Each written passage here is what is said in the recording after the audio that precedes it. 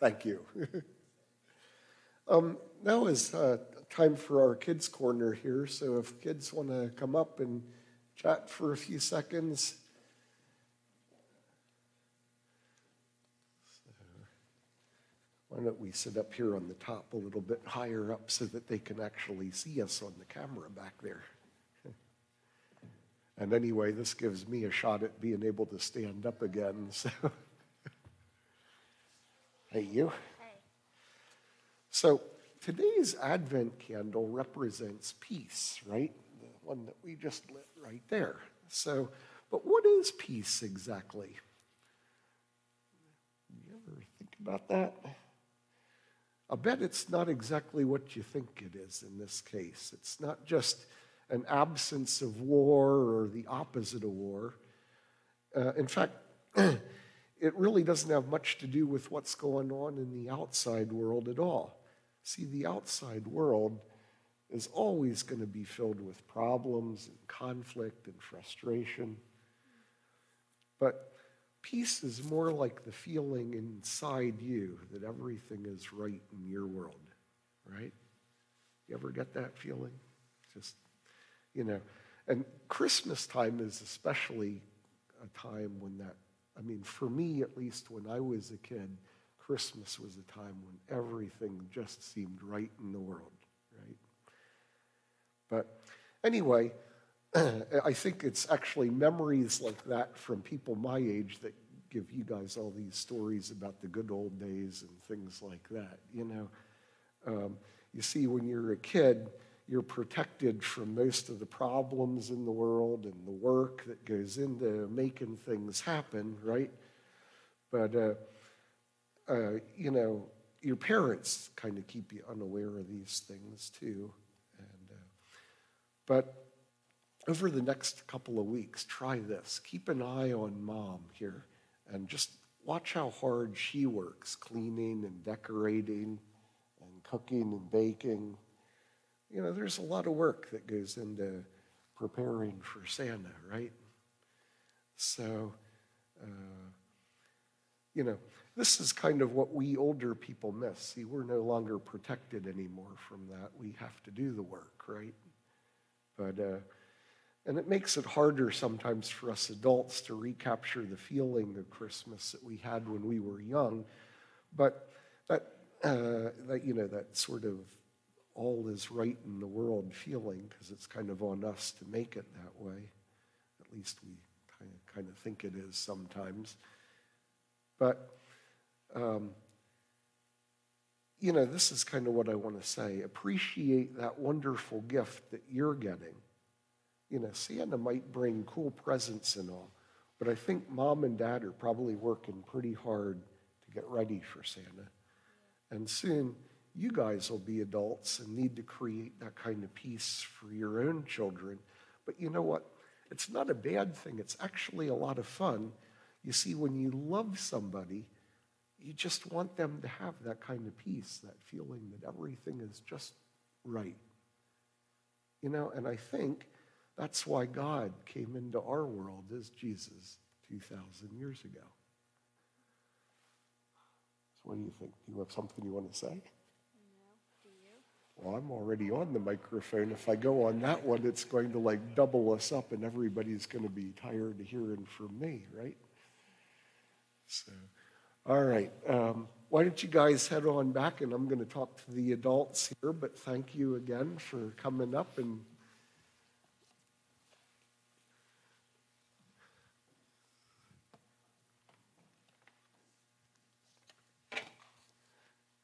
so, anyway, may the words of my mouth and the meditations of my heart be pleasing to you, O Lord. Now, God promised us through his prophet Isaiah that a day was coming when there would be peace on earth. And yet, Israel spent 600 long years under the rule of outside governments that were interested in extending their own rule, enriching themselves, governments insisting that they were the source of all the benefits of mankind. They promised peace. Actually, you might have heard it. It was called Pax Romana. Pax Romana meant the Roman peace. And it was part of the gospel of Augustus. This gospel was that there will be no war, for Rome has literally crushed everyone powerful enough to oppose her. That's the peace that Rome offers, right? Governments that believe then that they're due all the glory. And in fact, Augustus held himself out to be God on earth, and the cult of the God of the state was born. And I'm not sure much has changed in our world in the last 2,000 years on that side. You know, the 2,000 years ago, angels appeared to a bunch of lowly shepherds on the plains of Bethlehem, confirming that a new way to govern had arrived, a way that would indeed bring peace on earth. The shepherds, by the way, who heard this message ringing through the sky, they were lowly men, not the high and mighty. They were sort of stereotypically regarded as kind of the used car salesman of their day, not exactly honest, not particularly high-class people, you know. And now that kind of leads me to the used car salesman story. I mean, we've all dealt with this in one way or the other, and not that used car salesmen are bad, that's not my point, but when the man tells you, oh yeah, this is the best that you can get for the money, there's never been another, and these cars, they go for hundreds of thousands of miles, and in the back of your mind, you're sort of taking everything the guy is saying with a grain of salt, right?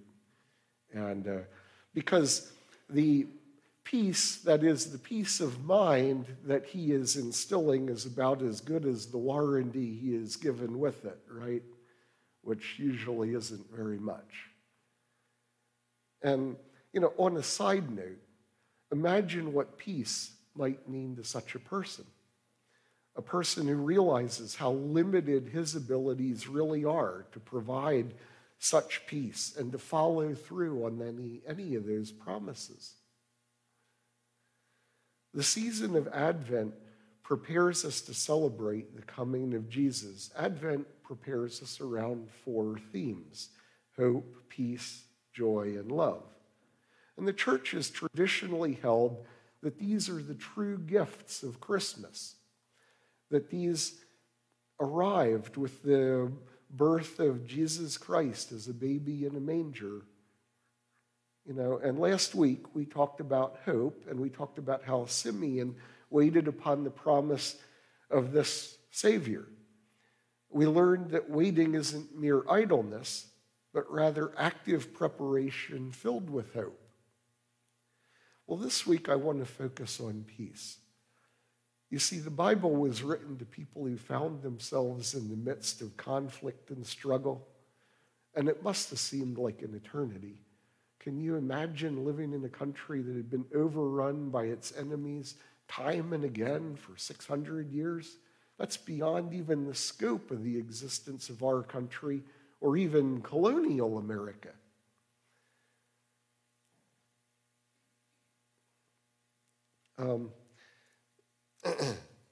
But for us, for this people, a promise had been penned by Isaiah some 800 years earlier. For to us a child is born, to us a son is given, and the government will be upon his shoulders, and he will be called Wonderful Counselor, Mighty God, Everlasting Father, Prince of Peace. Of the greatness of his government and peace there will be no end. We just heard these things. Thank you again, Kathy, for reading those for us. Not trying to repeat you here, but just as a reminder, you know, in our own world, even after the coming of Christ, have we not allowed ourselves to get sort of sucked back into that old world view where we attempt to fix the problems in our world through human institutions and endeavors?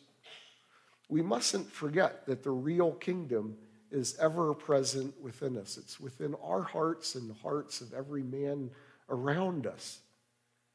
But just like every other innovation, and Christ's message was innovative in its time, And I think it's still innovative today because we still look back. But like every other new innovation, it requires us to sort of look back and pay attention to where we've been. So, for example, we're on the verge of the self-driving automobile. But when it comes, it's going to require looking back to cars that are driven by people and roads that are designed to be driven by an intelligent being. We can't just introduce this and then let it take off, in other words. And I think in some way we've done this with the gospel message too. Yeah, we need human institutions. We certainly do. And yes, they're good. And we need government too, by the way. I'm not advocating for anarchy here.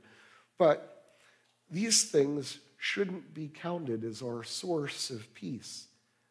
Even the best human intentions frequently fail. We've all been there.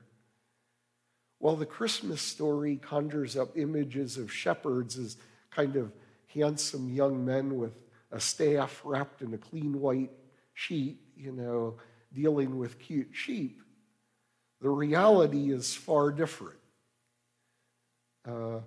As I mentioned earlier, shepherds were often seen as the lowest of the low.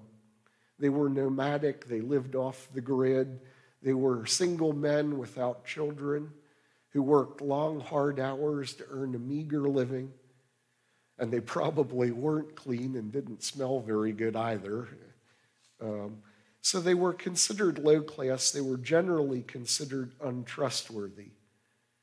The fact that these were the first people, and actually the only people that the Bible mentions that the angel of the Lord appeared to announce the birth of Christ, to literally hear the announcement of the long-awaited Messiah, I think this is an indication of my first point, and that is that the peace of Christ is for everyone.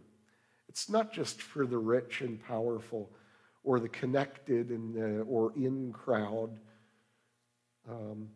but it's for those that are out eking out a day-to-day existence. So if you've ever felt unworthy of God or the gifts of God, well, then this message is for you. You're in good company. By the way, when the angel first appeared to the shepherds, their first response was absolute terror. They were terror-stricken. Imagine the glory of the Lord shining around you in the darkness of night. Imagine the glory of the Lord shining in the place where you're hiding in your sin.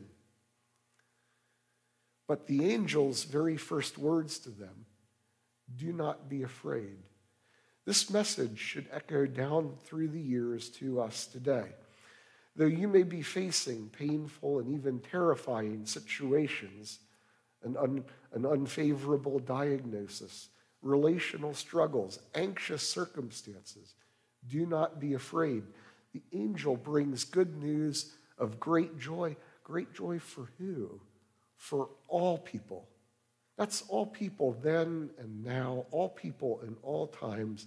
The good news in the arrival of Jesus is that we are not forgotten by God.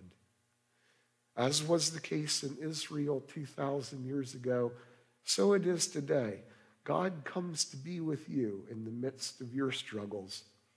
He came, he is the Messiah, the Lord of all, and he's still in control of all.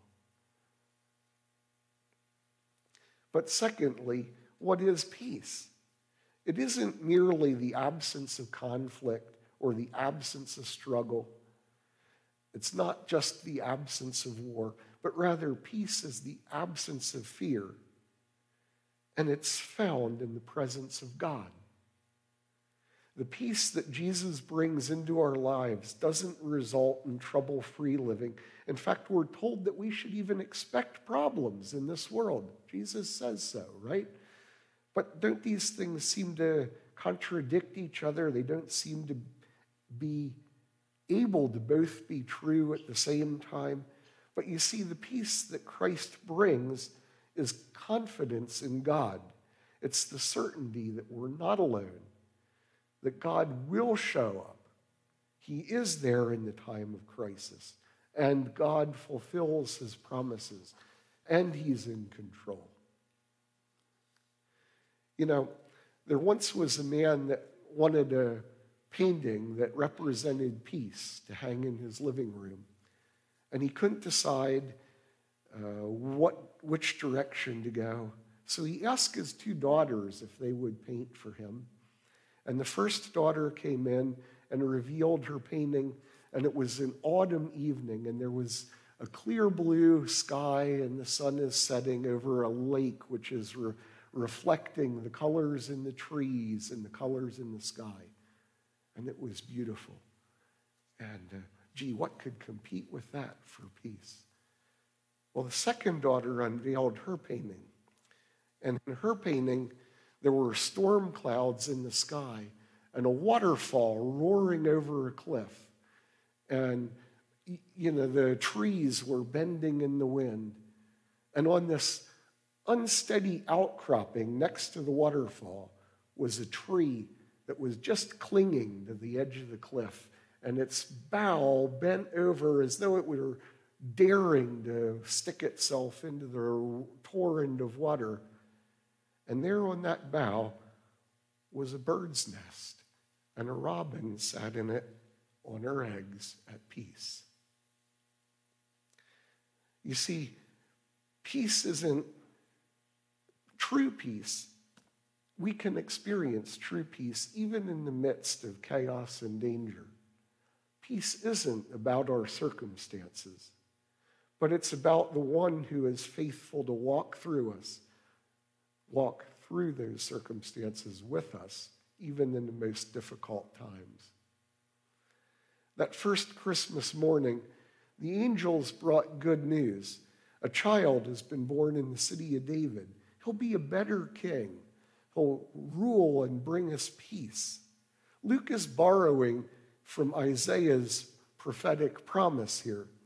And he's keying in on a time when the nation of Israel was united. He's keying in on the good old days. He's keying in on what every Israelite wants to see as reality again. But this time it would be even better than David. This baby wrapped in cloth, lying in a manger, was the God of the universe. And he'd moved into the neighborhood with them to walk with them through the problems and the troubles that they were experiencing. Peace would not come from a mortal man. How could it? Peace came from the divine. Thirdly, God's favor comes from being at peace with God. The Bible story reveals that our greatest need for peace, the most important place where we need to experience peace, isn't within human relationships, and it's not found in the right circumstances, but rather it's found between us and the holy God. Romans 8, just a little further along than where Kathy had read, tells us that a mind governed by the flesh is death.